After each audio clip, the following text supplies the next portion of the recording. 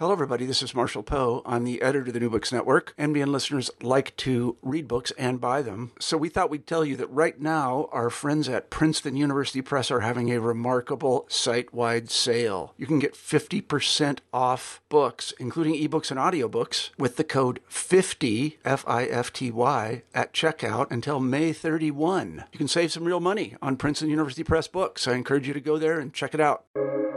Welcome to the New Books Network.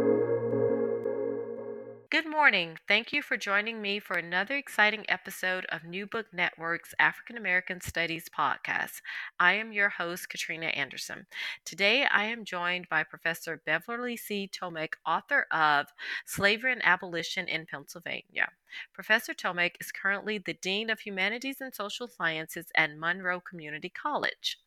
Professor Tomek specializes in early U.S. history, especially the early Republic and antebellum periods. Thematically, her fields of study include anti-slavery and social reform from colonial times to the present. Her courses include things such as the long civil rights movement and the U.S. History Survey courses. She is co-editor of the Pennsylvania History Association History Study Series in conjunction with Temple University Press and is on board of the Journal of the Early Republic, the Journal of the Society for Historians in the Early Republic. She also has served as book review editor and associate editor at Pennsylvania History, a journal of Mid-Atlantic Studies, and on board of the Pennsylvania Historical Association and on boards of several HNet listservs, including Pennsylvania and H American Studies. Thank you for joining me today, Professor Tomek. How are you doing? I'm good. I'm thrilled to be here with you. Yes, so let's talk about your wonderful book, Slavery and Abolition in Pennsylvania.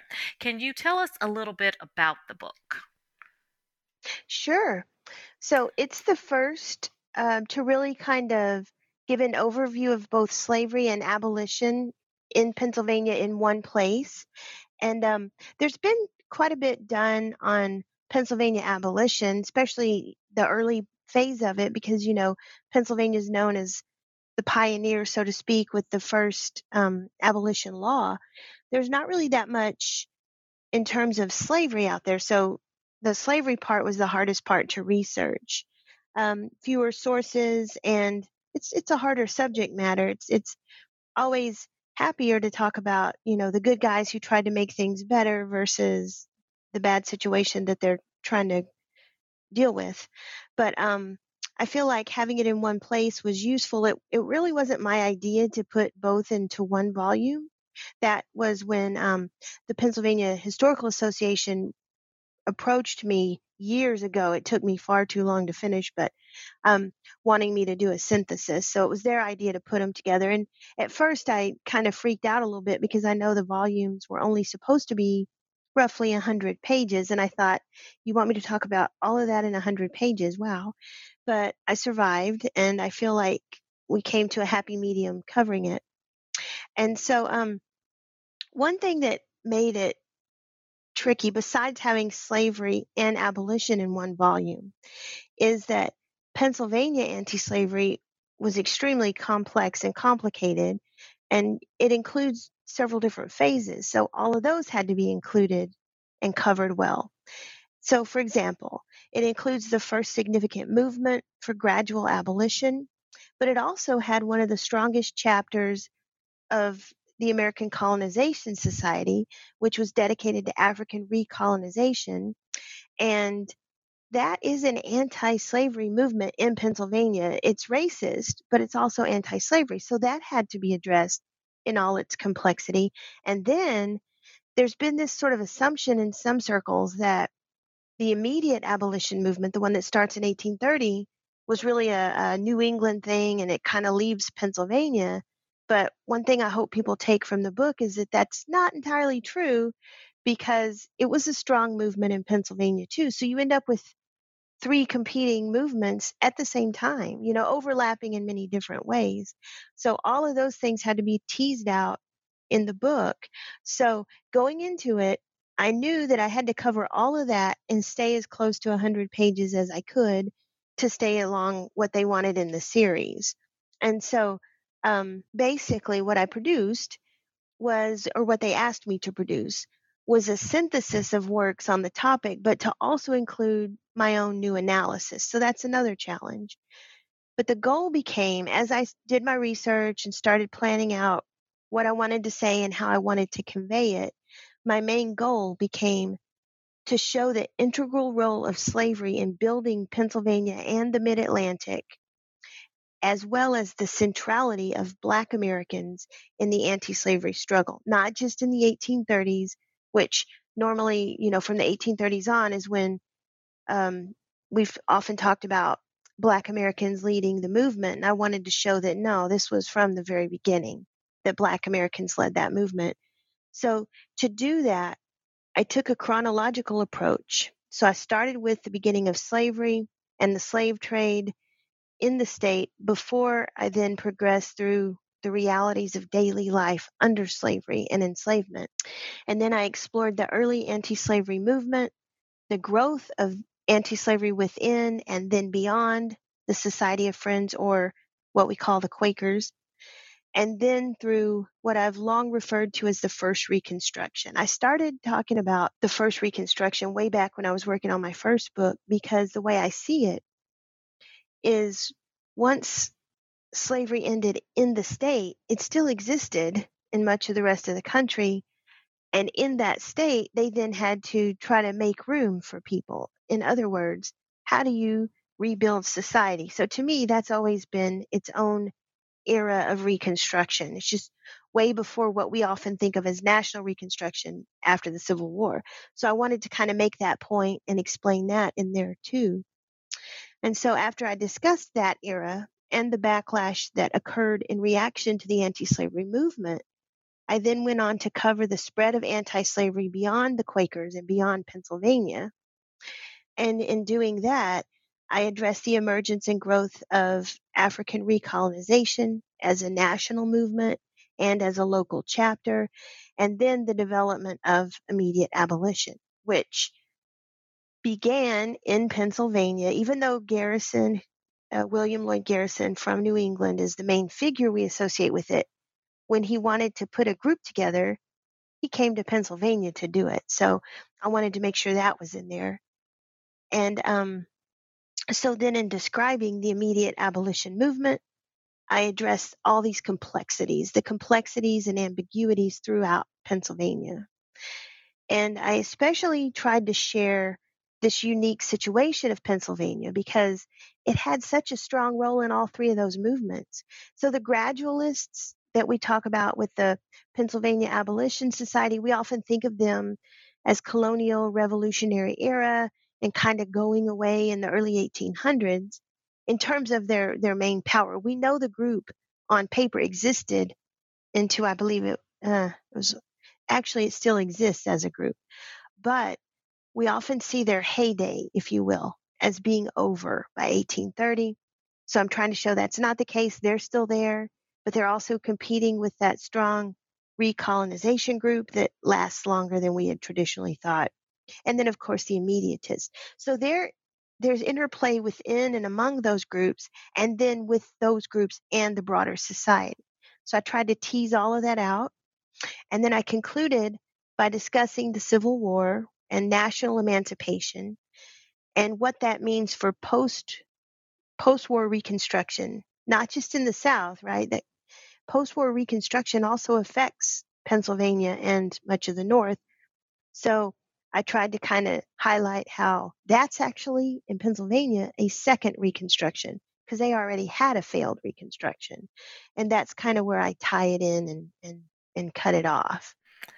I want to say you had a formidable task given that you only had 100 pages to do this, and you accomplished it magnificently, I want to say. Oh, Um, thank you. you did an excellent job of being able to synthesize all of the different movements, tie them together, and as you said, show how what the Civil War and Reconstruction looked like localized in Pennsylvania. So I definitely want to commend you on being able to do that in 100 pages. That was in and of itself there. That was a challenge. That's not easy for someone to do. But also you were able to do it in such a way that not only is for academia, but also for non-academics as well to be able to look at this and read this and understand it. Well, thank you. I You did did an cheat a little. I mean, you may notice I'm over by a little bit, but they made me cut a lot in the end, but I got away with 25 extra pages. Yes, you did excellent. I just want to say that. Now, you mentioned with sources. Of course, we all know that wonderful cachet that talks about the abolition, but slavery, how limiting were those sources as you reference? What were we talking? Oh, they were. So I went to the state archives and got some stuff there. And then, fortunately, friends within the PHA and throughout Pennsylvania knew what I was working on. And so I had friends in different regional archives, and they would send me notes when they got new stuff. And so I got, I had to piecemeal stuff together out of area archives and the state archives. And I ended up relying a good bit too on advertisements for like people who had run away from slavery. So I was able to kind of construct little vignettes to try to make people real because these are humans. And the best way to do that ended up being on those slave advertisements. And it was through those that I was able to tell a little bit about individual humans and what they were going through. So it took some digging on the slavery part.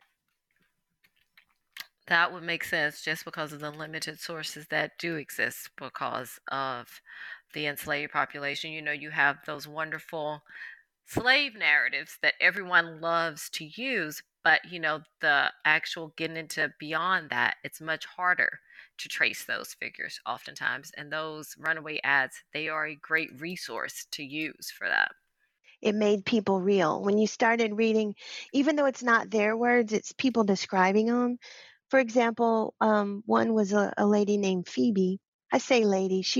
In our world today, she'd be considered a girl, right? A teenager, roughly.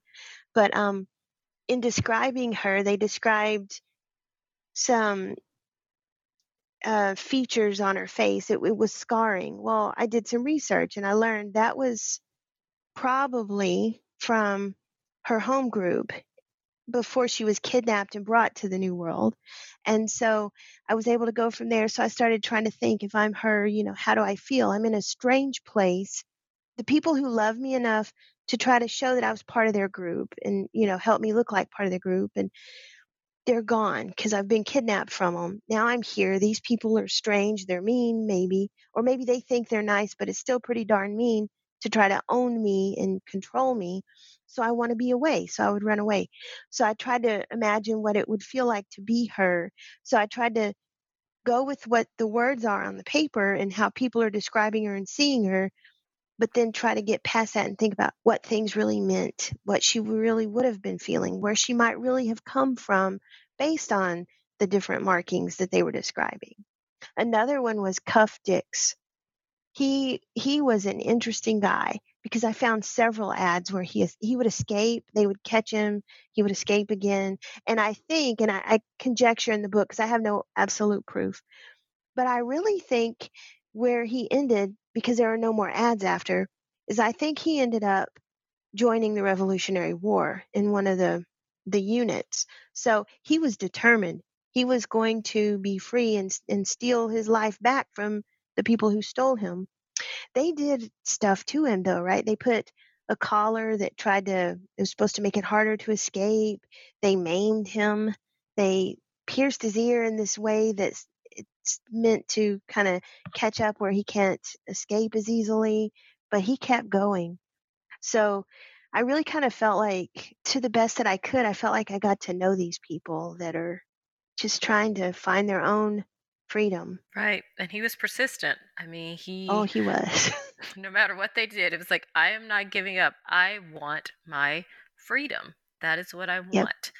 And what's most interesting, and one of the things you set out to do is talk about, because there's this concept in everyone's minds of where slavery is, where it occurred, and that it didn't really happen per se in Pennsylvania.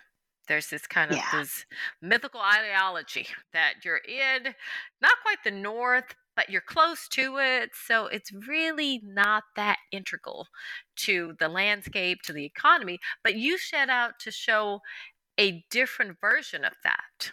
Can you speak a little bit about that? Oh, absolutely. And that was one of my original draws to Pennsylvania history way back in grad school. Is like, that's fun. You can write about the good guys. You can talk about the abolitionists. But then you have to ask yourself, right? If they're abolitionists, what are they abolishing? And then you realize, oh no. And the Quakers, they're fascinating. And there are some great humans who were Quakers. But, one of the myths that I kind of tackled here is most Quakers owned human beings. And slavery was supported widely in the Quaker faith for a long time. It took a very loud, very what some of their friends and neighbors would call obnoxious group of outspoken Quakers to even make change there. And one thing I really hope that people will take away from this book is that slavery benefited the region in three ways. And first, there was the trade in human beings.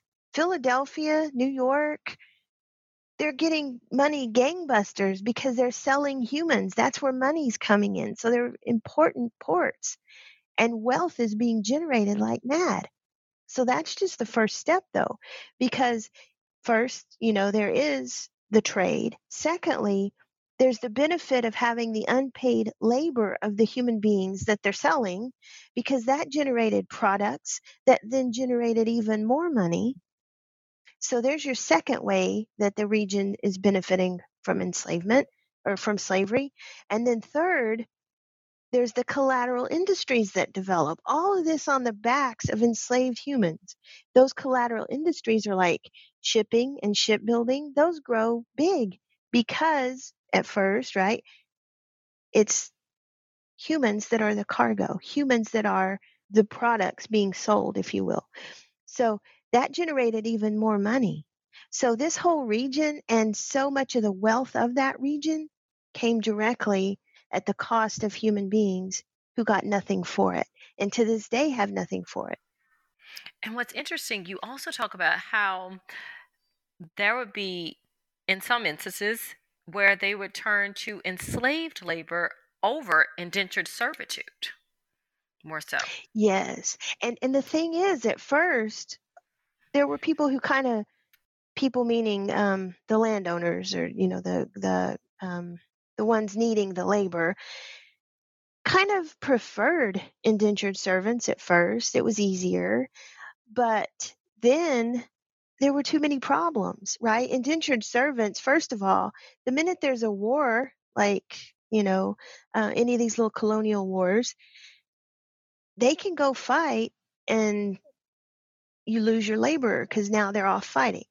You've also got the issue of if they're indentured servants, they're going to be free. So you've trained them and worked with them, and now they're free. And generally, they have contracts that protect them. And then, in many cases, once they gain their freedom, you have to give them something. Nothing near what you should have been paying them, mind you. But still, you have to give them something to go take into their freedom.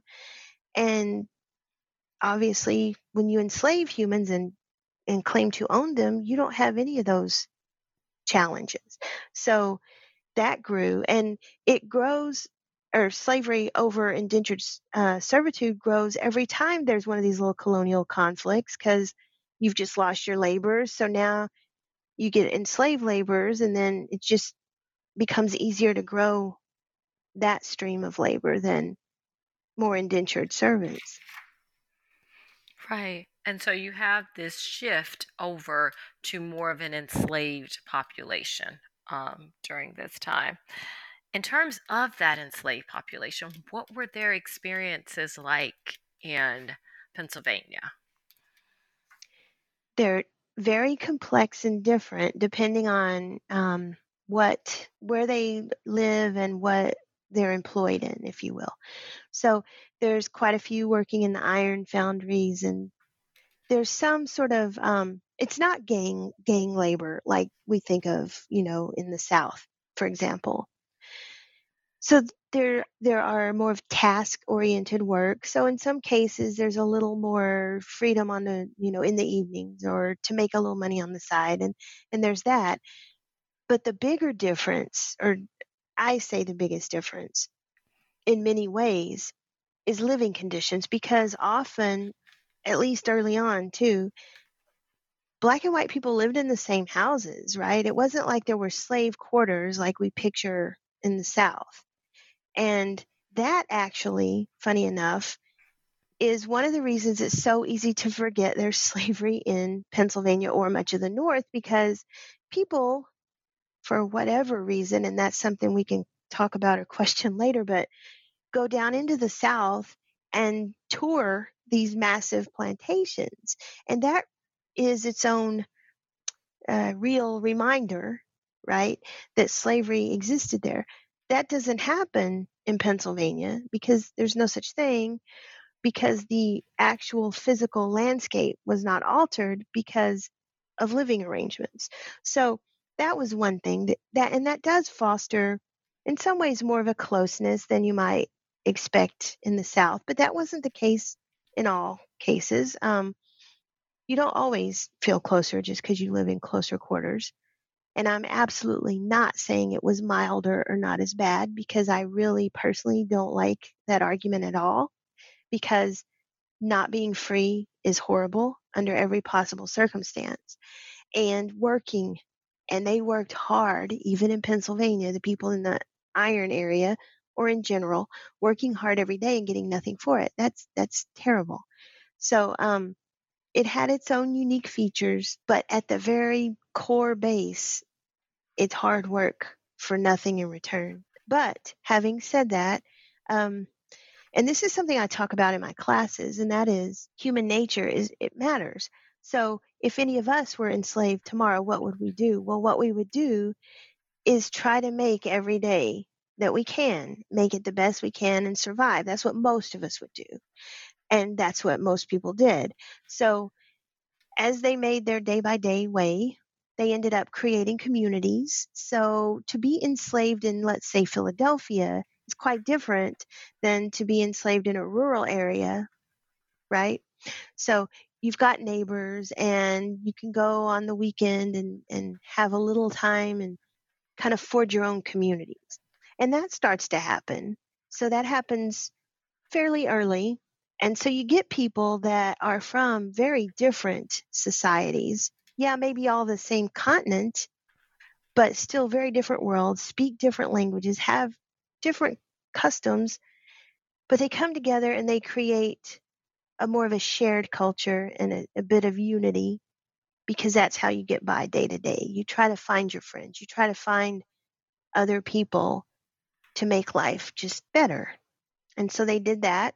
Of course, that leads to resistance and backlash from um, not just slave owners, but white Americans who see that and start to fear any level of independence they may see among the Black community. So you get attempts to kind of restrict the community building and the fun days they have. So it's a constant, I would argue, battle to claim any piece of it as your own. But they did, and they didn't stop. And that's what I think is amazing. I agree. They were determined to carve out their own space of African American culture. They were Yes. willing to create those families and social networks, even in odds that were stacked against them, or even as more restrictions were put in place, there was still that push and pull, and they would find other ways to create that level of community. Now, what about the role of gender? because you can really see it, and this is something that you see more so, especially as you mentioned, as you're looking about and thinking about slavery in the South, because you do have those plantations and you do have this need for more laborers. So enslaved women became laborers and reproducers of laborers. Is there something that similar phenomenon that's going on in Pennsylvania, or how did gender impact the enslaved population in this area? Oh yeah, gender it's crucial all over. Basically, for women, you're enslaved in the domestic space most commonly. So you're doing all of these. I mean, domestic. Often it's almost acted like, oh, it's not so bad. It's domestic work. It's hard work as a woman, even in this easier day and age. It's horrible. But they were having to work in the domestic space. And I mean, think about it. To work in the domestic space, to do what this family that claims they own you needs done. And then suppose you have a family. I can't even imagine the guilt you would feel because you're doing all this labor to make their life the way they're determined it should be. And meanwhile, you kind of neglect your own, so to speak, your own family. So I would argue it has even deeper challenges in a lot of ways to be a woman in this space. And this is urban and rural. Enslaved women they're doing the washing, the ironing, they're tending children, even even if sometimes they're having to kind of neglect their own children, they're tending these other children, they're serving meals, they're doing all the clothing.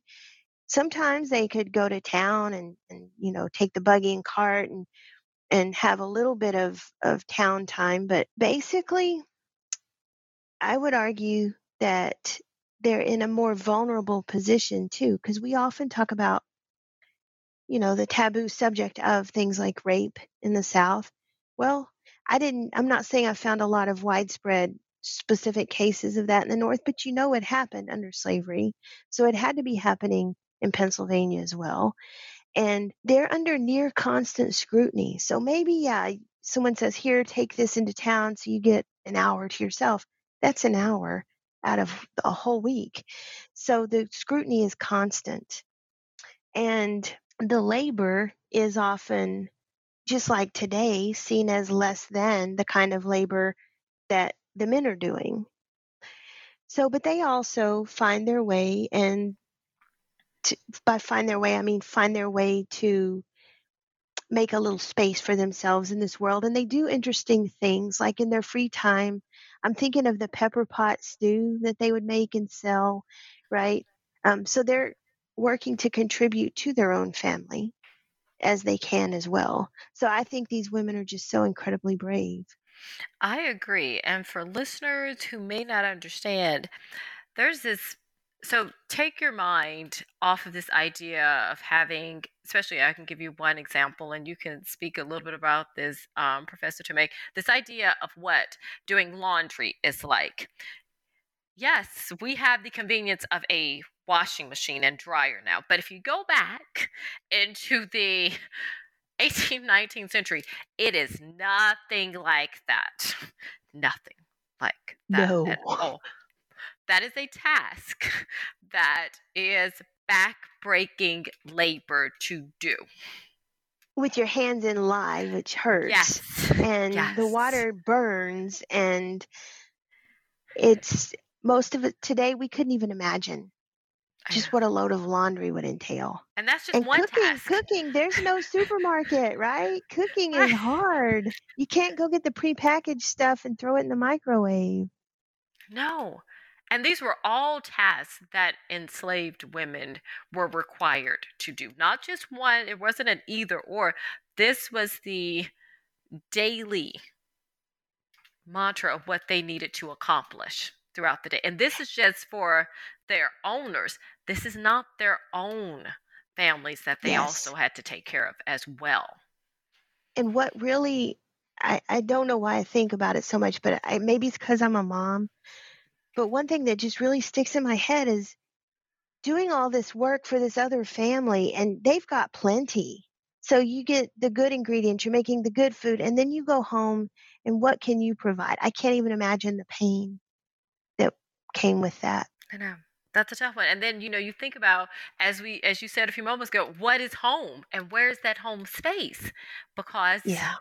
originally you didn't have those slave quarters. You may be going off to that little room that's on the side over there, a little space for you and your family.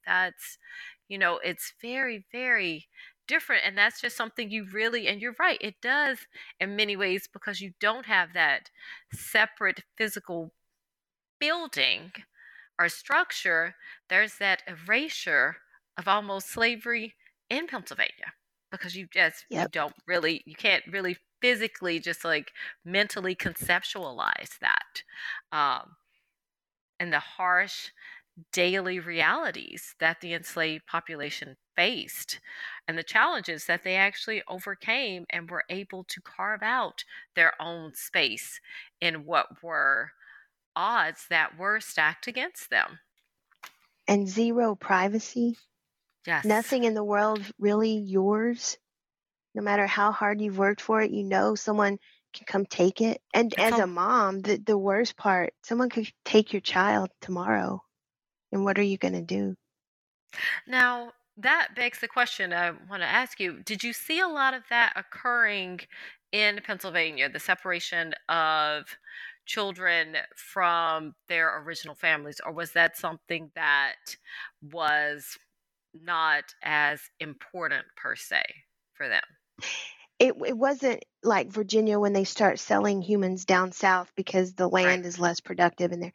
But I did see examples of it as a means of keeping people in line. And I'm thinking, and I know this family's still around. This is nothing against them as people today, but I mean, it's the example.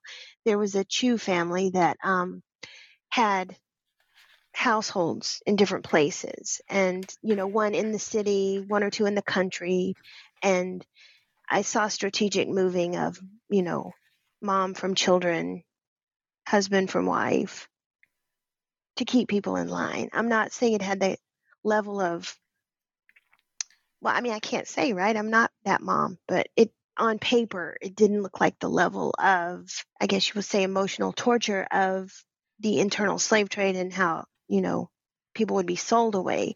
But there was still that I'm in charge, I can do what I want, and I'm going to move you around for now. So you better behave kind of thing. Right.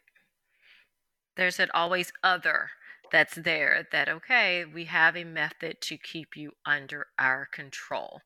And Yes. as you say, as the mom, the best and easiest way, it's families, it's spouse, Yep. to use as that method of control, to ensure that you comply, and that you Yeah, are I can't engaged. imagine anything stronger than do what I say because I got your baby over here. I mean, Right. Exactly. That is. Now, how do we go from we have this thriving, and I would say in many ways it is a thriving, um, enslaved society in Pennsylvania.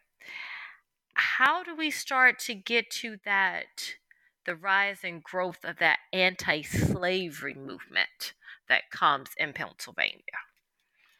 well, the interesting thing to me, we often talk about how the later abolition movement, the one that starts in the 1830s, it really comes about because Black Americans are very vocal and they get a few white allies and it goes from there. That starts right here. It's the same kind of thing. The runaways I'm talking about, right? Um, a small group of whites in the colonies, often people who don't themselves own human beings, sometimes people who have claimed to own humans and now feel bad about it, start to think, uh-oh, this is bad. So you get that sympathetic strain. I hate to say it though, you also get a very racist thing that starts to develop. And basically, it's fear. So you get the sort of good guy, if you will, person who says, this is wrong and I want to fight for the right thing and I'm going to try to help. And I'll tell you about some of them. But I do want to kind of point out We often talk about the Germantown Petition and how it's the first document that really kind of calls for an end to slavery. I included it in the book so people can look at it. I even have an image of it. If you read it closely, yeah, okay, they're doing a good thing in calling out against slavery, but read it closely. A lot of that's focused on our neighbors have brought in people that we're scared of, and they're abusing people, and the people are going to rise up. And when they rise up, they might come get us too, and stop doing that. So is that anti-slavery? Yes. Is there a selfish kind of bad element there? Yes. So all these kind of strains converge. And for all these reasons, more and more white colonists start to speak up. And right before the Revolution, a group of people form the Pennsylvania Abolition Society. They get together and form it, but then it's like, okay, we formed now. The war started, so we got to go deal with that. So it kind of goes on hiatus, and then after the war, they'll come back. But most of the people that that go to that meeting and that then fight against slavery are Quakers for a variety of reasons. They're not all, but most of them are.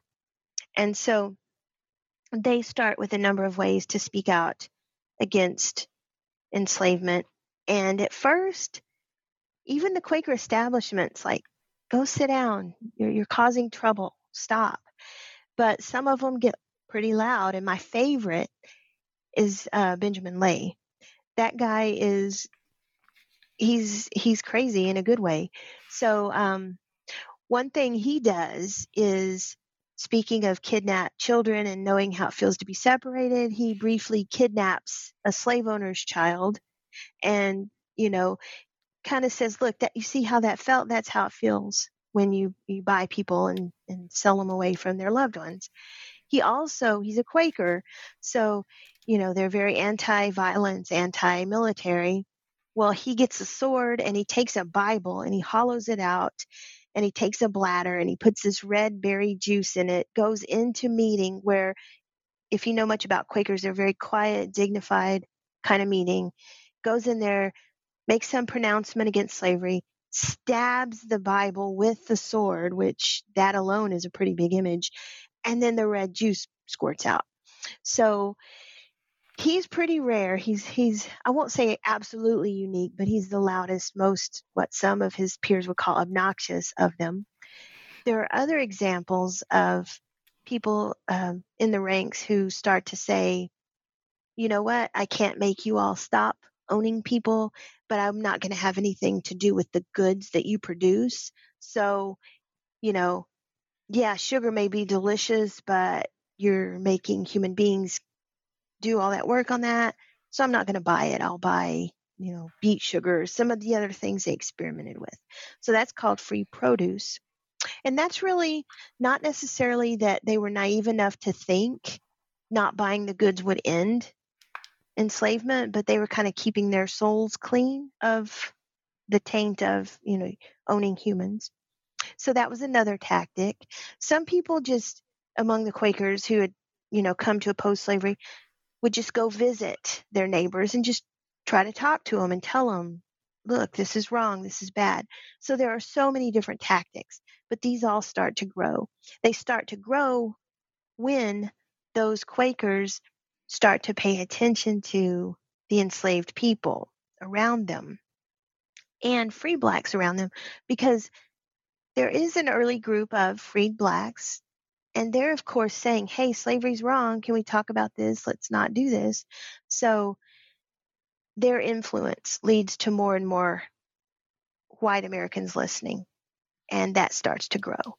And little by little, the Quaker faith will eventually reach the point where they pronounce slavery a bad thing, and then they even get to the point of disownment, but that comes much later.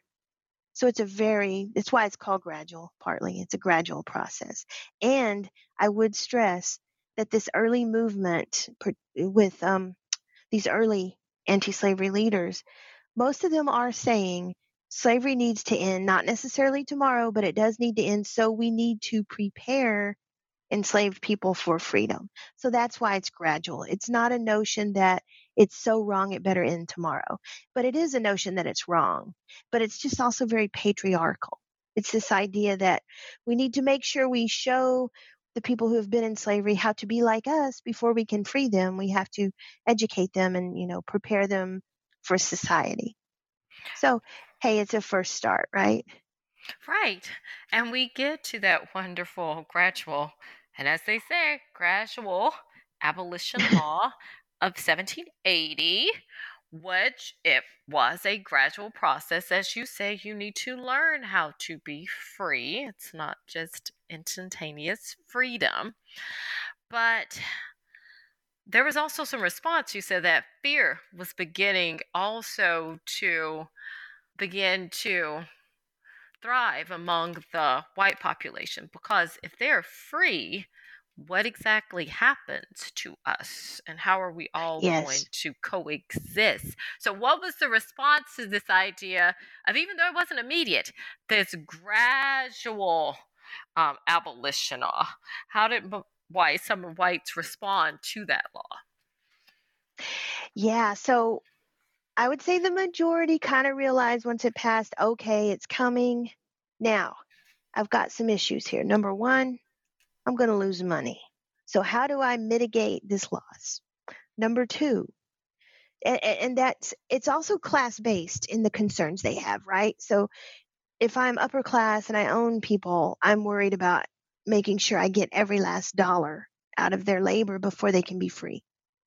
If I'm working class, I'm not very happy because I'm like, there's only yay many jobs and we're already competing and we have people coming from Europe. And so there's more competition. And now, once people become free, there's going to be even more competition. So that's the second thing that people were thinking about.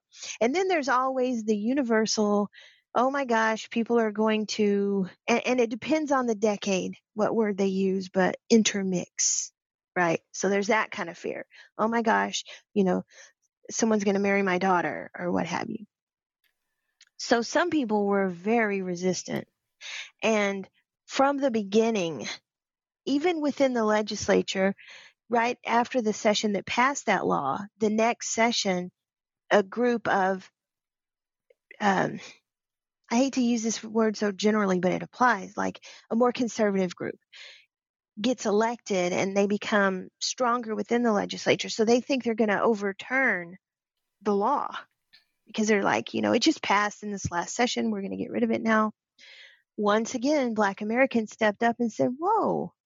And there's some beautiful things that are written by Black Americans at the time saying basically, we've done nothing but work. We've done, great work here. We were very grateful when the law passed.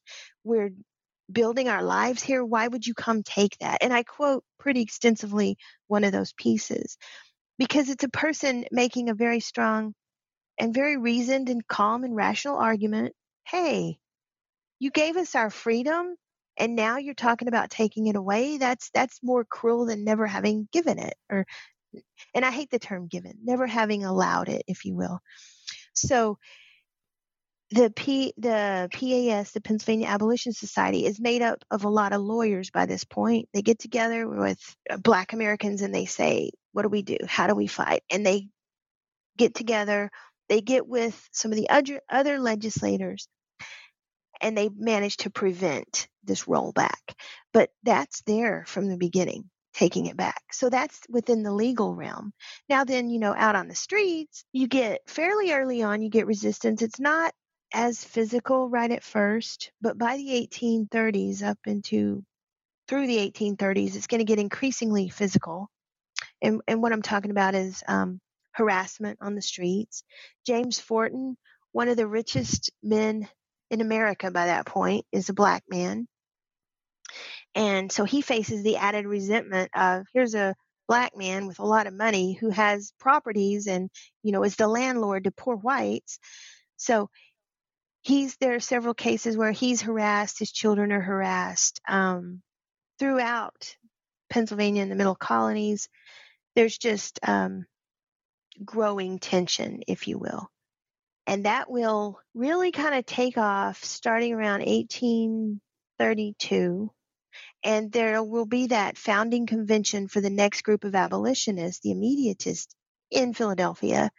And they go there knowing this could get nasty and this could get dangerous. In fact, so much so that many of the gradualists with the PAS, Pennsylvania Abolition Society, the lawyers, don't even go to that convention because they know it's inviting danger.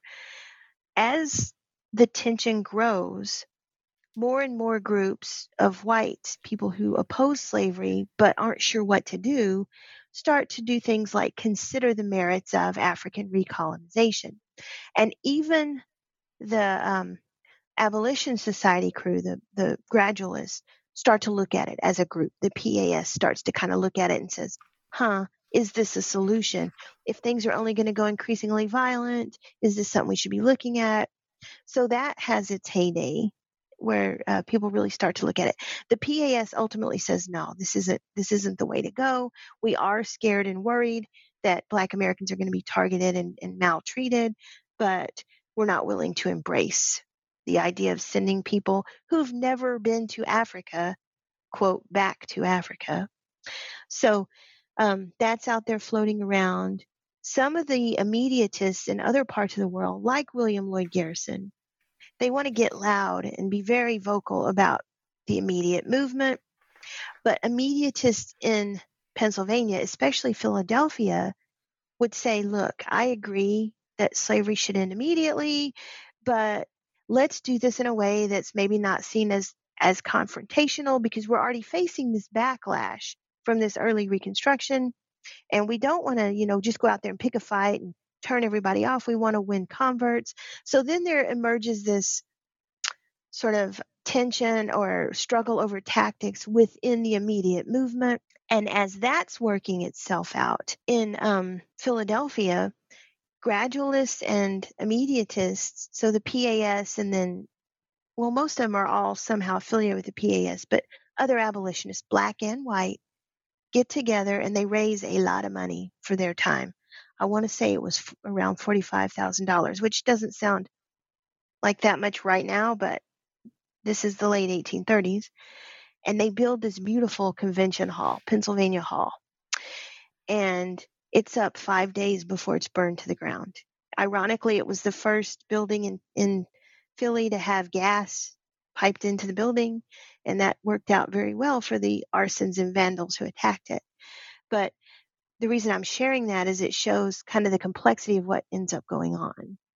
So you get people who want to end slavery, but in growth of that community, you also get the growing resistance against, not at this point, they're talking about ending slavery nationally because they've already ended slavery in Pennsylvania. They've held off those who are trying to take that back, but they're also trying to build a new society where Black and white can live and work and be together. So all of these things are in this sort of stew of emotions, and it gets really intense. And Right. one thing I tell students that I think they don't realize, because keep in mind I've mostly taught in the South, is there is just as much racism in Philly or in the North in Pennsylvania at this moment, proportionally, as in the South. And people don't get that. They think, oh, North, no racism. No. It's one of the mythologies about the North that you just like there was no slavery. Yeah. So there is a lot of mythology that surrounds just the whole region, and you're right. And you kind of debunked those with the idea. Yes, there was slavery in Pennsylvania. There was actually substantial slavery in Pennsylvania. Yes, the whole abolition movement. It was a very complex process. There's push and pull between the two factions. Yes, it's coming, but there's pushback against that. And yes, lo and behold, there is racism that was actually in the North as well, too. And you're right. It is, for most, that's shocking because there's just this idea that's been, perpetuated that it was a colorblind society in the North. And the That was irony just... is the anti-slavery racists, right? So when Yes. colonization gains popularity, you get multiple groups of people there too. You get the ones who really think they're acting in a way that is for the betterment of others, right? They just really think society will never American society will never accept Black Americans, so they think recolonization is the way to go. They're wrong, but they're coming with a certain set of intentions. But then you also get, to any extent that these three movements, gradualism, colonization, and immediatism, are growing among the general John Q. citizen population, it's colonization. And that's, yes, it's anti-slavery. People are starting to see, okay, slavery's bad, but this is not an altruistic anti-slavery. This is yeah, we want to end slavery so we don't have Black neighbors kind of slavery. And that's the one of the three movements that gets the most sort of white grassroots support. So that's something students really have a hard time wrapping their head around. Wait, you can be racist and anti-slavery. Yes, absolutely you can. And sadly, far too many who ever come around to being anti-slavery only do it through that racist avenue. And that's something that blows people's mind. Right, and it's hard for Jim just to reconcile that the two actually can go hand in hand, Yep. especially during this time period, because there's this, once again, that these ideas that when you think about what anti-slavery, what the abolition movement meant, and the figures that were there, those are the ones. But yeah, there were many levels as you show, and it's also very, very complex, you know, as to how all of this worked itself out during this time. And as you say, you can be one, but you also at the same time can be the other as well. Um, and I think it's just harder, especially for students, to wrap their minds around that concept, or even just the general public to wrap their mind around that concept. Um, Yep.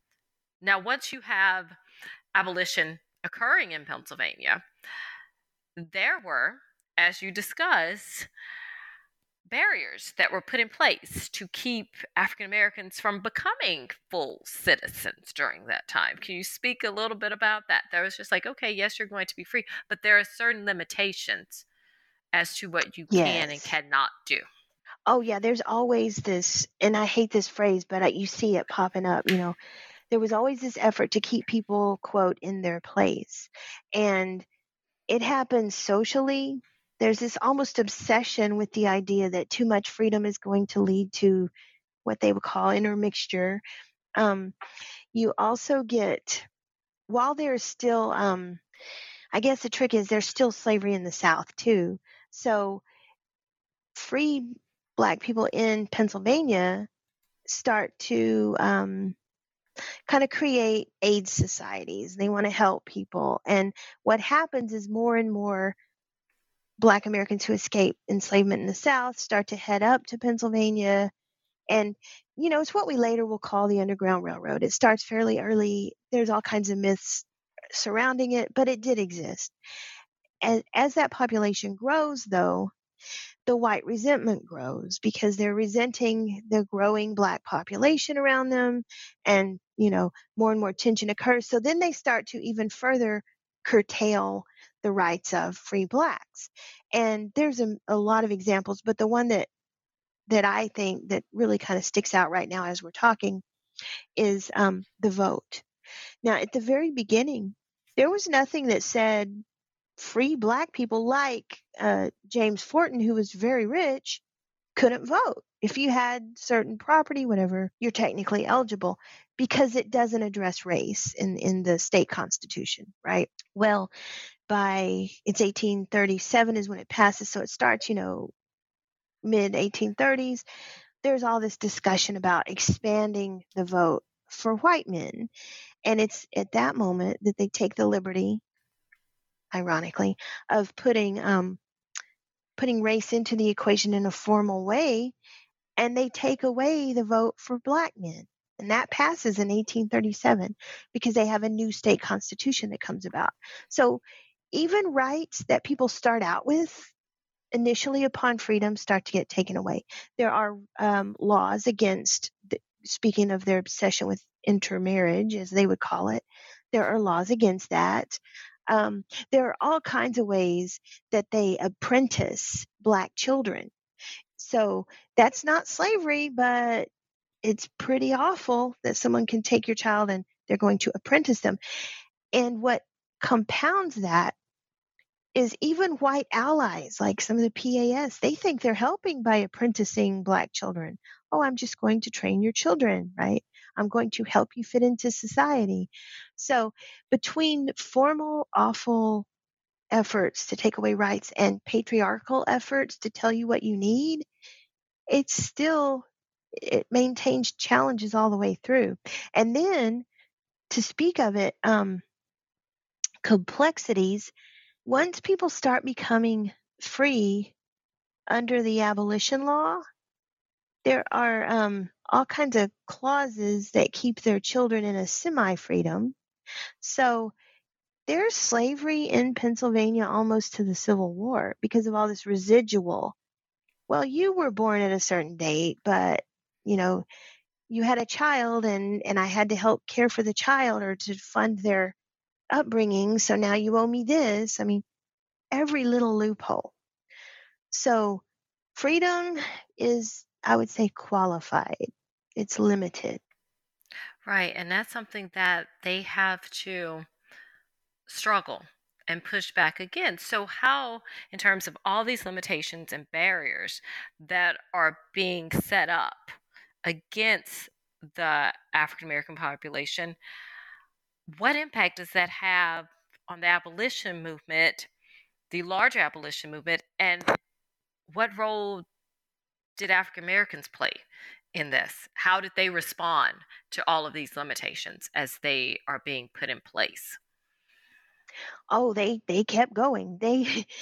You've got to admire the determination because there's, you put up a new barrier, I'm going to fight a new way. So James Forten is one of them who consistently, he writes, he tries to appeal to the general public, also to leaders and legislators. And in doing that, he also writes and, sends out pamphlets into the world, and he gains more and more allies. That's how William Lloyd Garrison kind of becomes this iconic figure, right? So probably most of us in studying U.S. history were told about William Lloyd Garrison, but very unfortunately, not as many people were taught about James Forten and how, were it not for James Forten, A, Garrison would have remained in support of African colonization, and B, he never would have had the money to found the Liberator, which becomes the main national anti-slavery newspaper. So the key there is Black men like Forten, getting allies like Garrison, and then collecting money, helping keeping these publications floating and growing, and using that to spread the word. Then you get significant involvement by women. Women are doing a lot to forward the abolition movement. One of my favorite things they did is they had fairs every year around Christmas time where they would make cool stuff. And some of their stuff was so cool and they would be selling it in their fairs that people who didn't care about slavery, didn't care about abolition, wanted to go buy the cool stuff. So they'd get them in there, they'd be buying the cool stuff. And while they're there, they would be talking and they would be sharing publications. And some of the items they were selling had significance in terms of abolition in ways that got people to think. And these are people that normally wouldn't have cared. Now they're getting the message. I'm not saying they all, converted and bought in, but what emerges is this massive grassroots movement. And women are fundamental to it. Black Americans are the bedrock of it. And there's growing support from white Americans who, first of all, most of them start out as colonizationists, but they start to listen to Black Americans and say, wait, this is wrong. Colonization's not the way to go. We should be creating a society with room for everyone. So that then is not just about ending slavery. It is about ending slavery, but then it also becomes about civil rights. And so that's what really differentiates the 1830s phase from the earlier anti-slavery movement, is that they're braver in terms of talking about rights and pushing for rights beyond ending enslavement. Right. They have much more strongly been able to vocalize the ways in which they Yes. want to enact change, and they are pushing for it, but not just in their local communities anymore. They're willing Right. also, as you note, they're going outside of Pennsylvania now. They're going onto that national scene as well. Yes, and that also starts, right after the Revolution among the Quakers. They're the first to really start doing it. They'll start going and visiting, they visit Quakers in Delaware, and then they visit Quakers in North Carolina, and they start to really spread among their group. And then from there, they start to spread it to state legislatures. Hey, let's talk about this, and I think it's Warner Mifflin who just starts to annoy the heck out of some of these legislators in the area, but he doesn't stop. He keeps talking. And they keep bringing truth and talking about, presenting facts. And little by little, they gain traction. So that starts early on, and it also has some strong roots within Quakerism. But by the 1830s, it's gone beyond. It's gone to all kinds of groups. It's not just a Quaker thing. It's more of a reform thing, a non-denominational reform thing. So it goes beyond the borders of which it starts, both literally in terms of state and figuratively in terms of the people being reached. And then from there, word gets out. So, like-minded people hear about what's going on, and they'll reach out, and there's all kinds of letters in the PAS papers where someone will say, all right, I want to help, but I'm in Delaware, I'm wherever, what do I do? So networks start to form. And these networks are black and white together, which is really kind of cool. Yeah, it was at that part you're starting to see, this interracial coalition that is Yes. beginning to develop, which is also, as you mentioned earlier, in the burning down of Pennsylvania Hall, Yeah. the amalgamation that was occurring at Yep. that site. And it's tied to this idea of these interracial friendships and interracial partnerships that are beginning to develop by some, the fear of what that meant. Yes. And one thing that's always kind of, it's tragic, but the moment, the incident kind of, it's almost funny, this one particular thing that happens at Pennsylvania Hall. So there's a couple, and they are both, by every prescriptive standard of the time, black. The whole one drop thing, right? But the man doesn't look black. He looks white. And so this rumor spreads, look, it's people, it's interracial couples, blah, blah, blah. It was a black couple. It was James Fortin's daughter and her husband. Mm-hmm. And so that spreads. And this obsession, on the one hand, with this idea of mixing, but then on the other, it is a bigger concern of, well, for lack of a better term, bigots. Bigots need to keep people othering each other, right?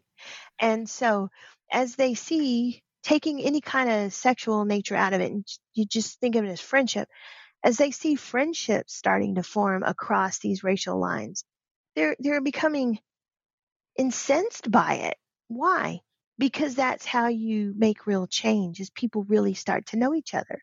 But the beauty is people are really starting to know each other. And as they do, more and more people are getting on board of understanding we're all human and trying to make a change. But as that increases, so does the resistance by people who don't want that to happen. Right. And then it gets so crazy that they start to spread a rumor that there's a interracial wedding taking place. The wedding that took place was among two white people. But there's that fear. Yeah. What can happen? Yep. what can happen as you see these groups actually starting to have closer contact? Then what is the world going to come to at that point? Life as we know it will be completely destroyed. Yep. Um, and it was, and that fear manifested itself in the burning and destruction of a building that, had just been put into place. And And you could by see, every account was probably the most beautiful building in the city. I mean, the detail they put into this, it was amazing. I don't know if you're very familiar with Philadelphia, but it was right where WHYY is right now. So I've gone there a few times and just stood there and trying to envision this gigantic, awesome, and it wasn't just like a big room for conventions, right? It had a first floor with the newspaper office for the anti-slavery newspaper, all kinds of free produce shops. So if you wanted to buy goods, like if you were avoiding cotton because that's tied to enslavement, and so you were buying other kind of clothing, they had shops there. You want candy for your kids but you're not going to use sugar, they had that kind of candy. So they had these shops there, they had meeting rooms, these were headquarters for places, and then there was another floor to it with a big meeting room. So a smaller convention could meet there, and others did just within the 5 days. But the top floor, what they kept calling it the Grand Saloon, it had this beautiful sunflower looking thing on the roof. And the way it was built, somehow it drafted the air up to get fresh air flowing. And that turned out to be ironic. But they thought of everything. And this place was amazing. And they were sharing it with the community. So if you had a different kind of convention you wanted to hold, as long as they weren't using it, you could use the building. It would have been something to have for Philadelphia.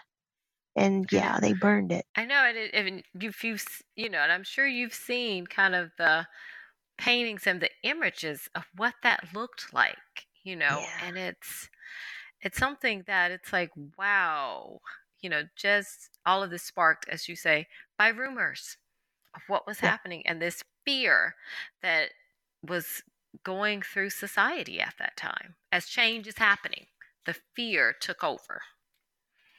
Yep. And there are cartoons that drawn by anti-abolitionists of the opening of Pennsylvania Hall. And if you get a chance, I don't remember if I included it in this book. I have it in the Pennsylvania Hall book, but it's just it's just mind-blowing looking at it. They've got their obsession with men and women, I get it. They're wrong. I see what they're saying. But they've got parts of the image where they've got little kids black and white holding hands because that's supposed to be so awful, right?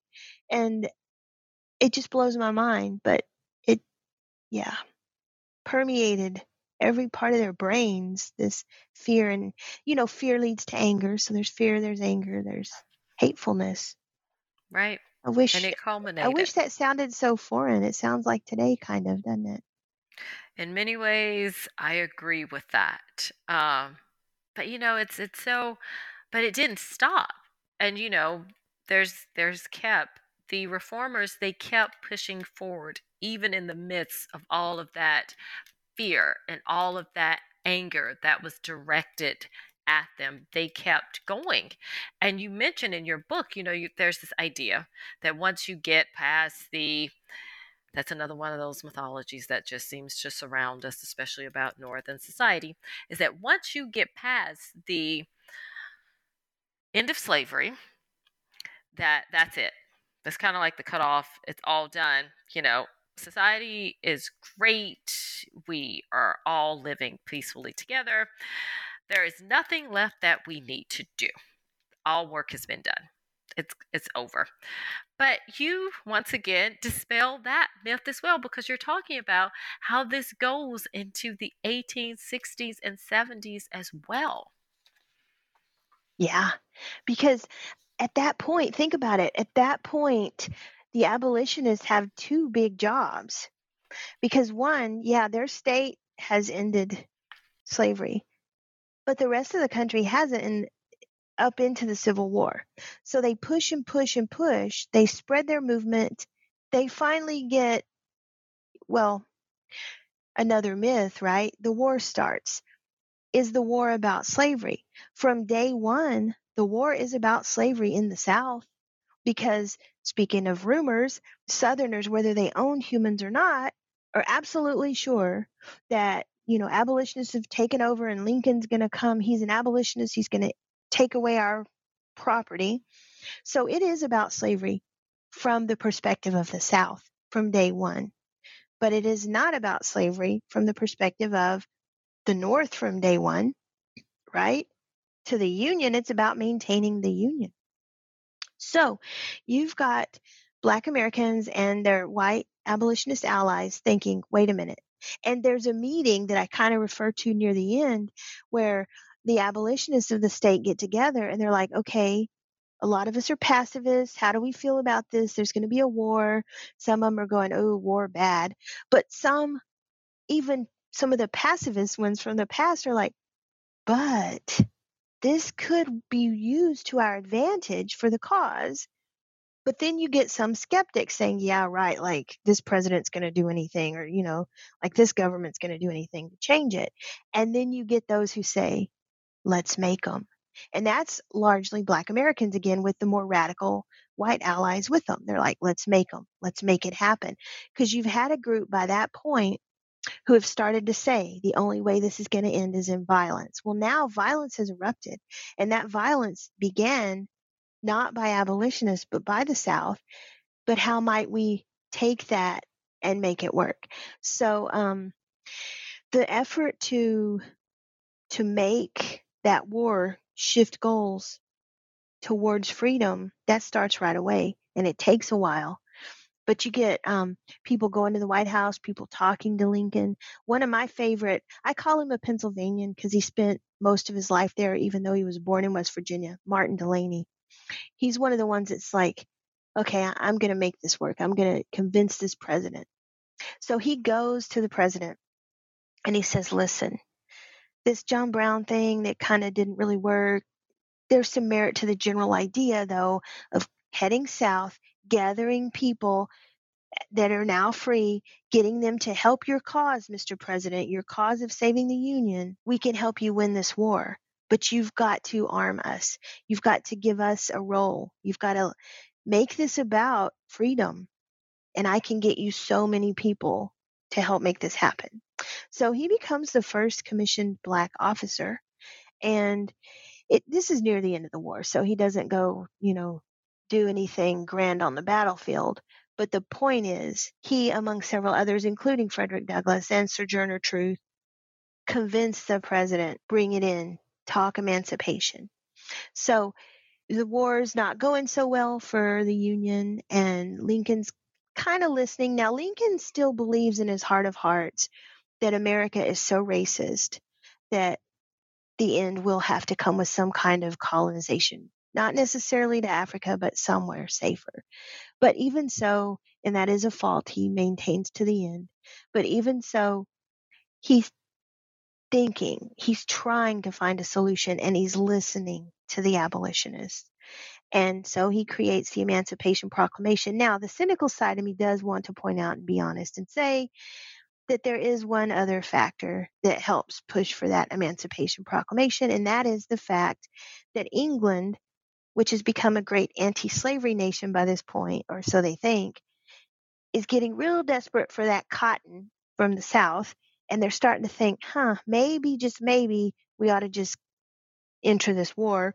So Lincoln, between talking to Black Americans, talking to abolitionists, knowing that he could have extra help from those groups, and then you throw in that added threat of help for the South from England, he issues the Emancipation Proclamation that keeps England out of the war because they can't be seen as fighting to uphold slavery.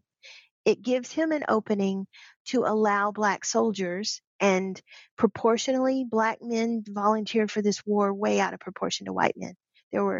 So in other words, in terms of sheer numbers, there aren't as many Black soldiers as white, but in terms of proportion to population, it's amazing the numbers that volunteer. It also allows him to, instead of returning people who had escaped in the South and come for come and offered assistance to the troops to the Union troops. Instead of returning them as, quote, contraband, he now can include them as Union soldiers. So that's a big one. So that was the turning point of the war.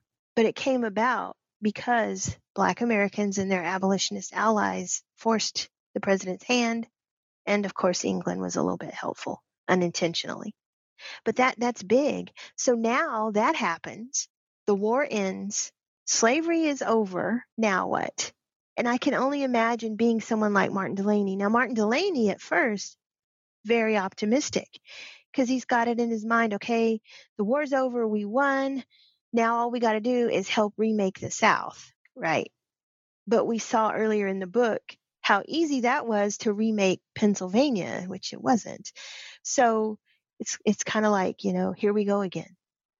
But they tried and they stayed. They built schools, served as teachers. James Fortin's granddaughter goes south to teach in the schools. Charlotte And they just Fortin. kept going. Yeah. Even in, what is an environment that was saying, we don't want you here. Yep. And we're saying we're going to change, but not really. We just have to find a different way of doing what we've always done. Yeah. They persevered. They had a goal and they had a mission, and they really sought out to enact change in society for the betterment. To me, that just took so much guts, so much bravery. It did. I mean, in the face of the overwhelming challenges, not to mention physical intimidation of the period, because to be an abolitionist, there's this idea, oh yes, we're an abolitionist, but to actually say that you were one, just were one, your life was in physical danger. Oh my And this is God. not Yeah. just in the South, not just in the South. Oh, This is in the North. yeah. This is in the North. Oh, yeah. One of my favorite stories, this was a bit before the war, but it illustrates this point, was John Greenleaf Whittier, the poet. So he's an abolitionist, and so John Q. Citizen considers, Whittier a rabble rouser, and he's traveling around up there giving speeches, and he gets to this pub. He's hungry. He stops to eat, but there's a group chasing him. God knows what they are planning to do to him, but they're chasing him, and they come in there and they start talking about this cheeky fellow they're looking for, and he kind of finishes his meal and gets up and he kind of engages him. Oh, so what's he done? Kind of thing. Talks to him. So he gets in the stagecoach and he kind of leans out as he's leaving. And he's like, I'm the cheeky fella. And they pelt him with eggs, and he keeps that coat forever with the egg on it. But he knew he was going to be murdered. He could have been. Right. I mean, it was dangerous just in order to be, as we say, an abolitionist. That was a dangerous endeavor. And, it's something that's often taken for granted because you're involved in this movement. You're standing up and you're saying, but it depends. Even as we say in the North, you're not, shouting this from the rooftop all the time, especially depending on where you're going, because it's a very, very contentious term and label for that time, because there are so many ideas. And as we were speaking about a few moments ago, that fear of what that meant to change to society lied at the root of that fear. And to be a Black abolitionist, that just doubled your danger. Yes. And here's, if anyone out there listening is a grad student looking for a topic, I'll softball you one here. Here's something I really think would be a great study, and that is this role of martyrdom, because among particularly Garrison and some of his closest followers, they almost seem enamored of the idea of becoming a martyr. But at key moments when they could have, and this is my one contention with Garrison, I just kind of want to go back in history and just pinch him about this a little bit, but he would stir something up and get all excited in the moment, And then he would escape and leave the local black community to suffer the consequences. And I'm thinking about Pennsylvania Hall, because that was one of them. They deliberately did not invite him to talk, but he shows up and takes the stage and talks and has his say. And he's being rushed out of town in the Fortons' carriage. Keep in mind, people already resent that the Fortons have a carriage. They know good well that's the Forton carriage. And he's being ushered out and saved by the Forton family and taunting people as they leave. Well, then meanwhile, the crowd circles town and is going to, attack the Fortons. So I'm just intrigued by this because martyrdom is something that some of them seem to want, but the ones most in danger who aren't courting it but are more likely to get slammed by it are the black abolitionists. Right. It's a fascinating kind of thing going on there. Right. And then, there's that very complex relationship that you have with someone who whether or not he can be described as a martyr or more as an antagonist. There's differing opinions on whether or not he helped or hurt the abolition movement. John Brown. I mean, It's kind of, he's that very controversial figure that you just can't really wrap around because so much is there. Yeah. But he at least had the guts to follow through with being the martyr, right? Yes, that's what I was going to say. He's willing to die for what he believed in. Yeah. It's so interesting, just the whole narrative of and how complicated these issues were during that time. It's not, and by no means listeners are saying that it's simple. It's very complex, and there are many layers as to what, this Pennsylvania Society, National Society was facing at the time, and the conversations that were taking place as to how to grapple and deal with these issues during that time. And, it's something that, especially as you just think about Pennsylvania alone, which you always consider this, Philadelphia, the city of brotherly love. I think for many, it's hard to wrap their minds around because of what you think. It's one of those, if you just look at Philadelphia alone, it's one of those seminal cities where you have like Boston, where you have that free African American population that grows there, that thrives. As you say, by the 1830s and 40s, they're heading onto the national scene. But to get there, it took a lot to get there. Yeah. And even after getting there, the challenges they continued to face, right? Right. The movement after the war, and if anyone hasn't read it yet, I'm drawing a blank on the author, but there's a biography of Octavius Cato that's very interesting.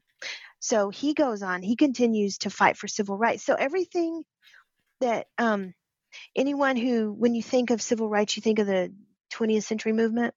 All the things that they do in the 20th century movement, it actually happens first, right after the Civil War, or even during, or actually up towards in the North. And I'm thinking of, for example, the struggle to be able to ride on the what do you call them, cable car, or the cars in town. You know what I'm drawing a blank on the name. Yes, but the trolley little cars. trolley cars, thank you. Yes. So the struggle to be allowed to ride on those. And then when you can ride on them, but you have to stand on the platform and get the mud splashed on you and all that. So the struggle to be able to ride inside and sit where you want. I mean, that's where this heads right after. So he's helping with stuff like that. He's teaching, he's doing great work, and he's murdered. So it never gets safe. It never gets easy. No, it does not. So, Professor Tomek, what would you want readers to take away from the book? Well, there are many things. There's many there are things. several. One thing I do want to point out, and again, for the finer points of how to make this work, or where to go from here, I'm thinking they might want to consult Ta-Nehisi Coates or someone, but I want them to take away the reality that all that work that created what, despite it all, I would still call I still call the greatest city in the world, Philadelphia, but not just Philadelphia, the whole region, was done by people who never got anything for it. And I know I hear the argument all the time. Well, I didn't do it. I never benefited. People are still benefiting from work done by people who didn't benefit, and people who are very wealthy in that region right now. Good for them.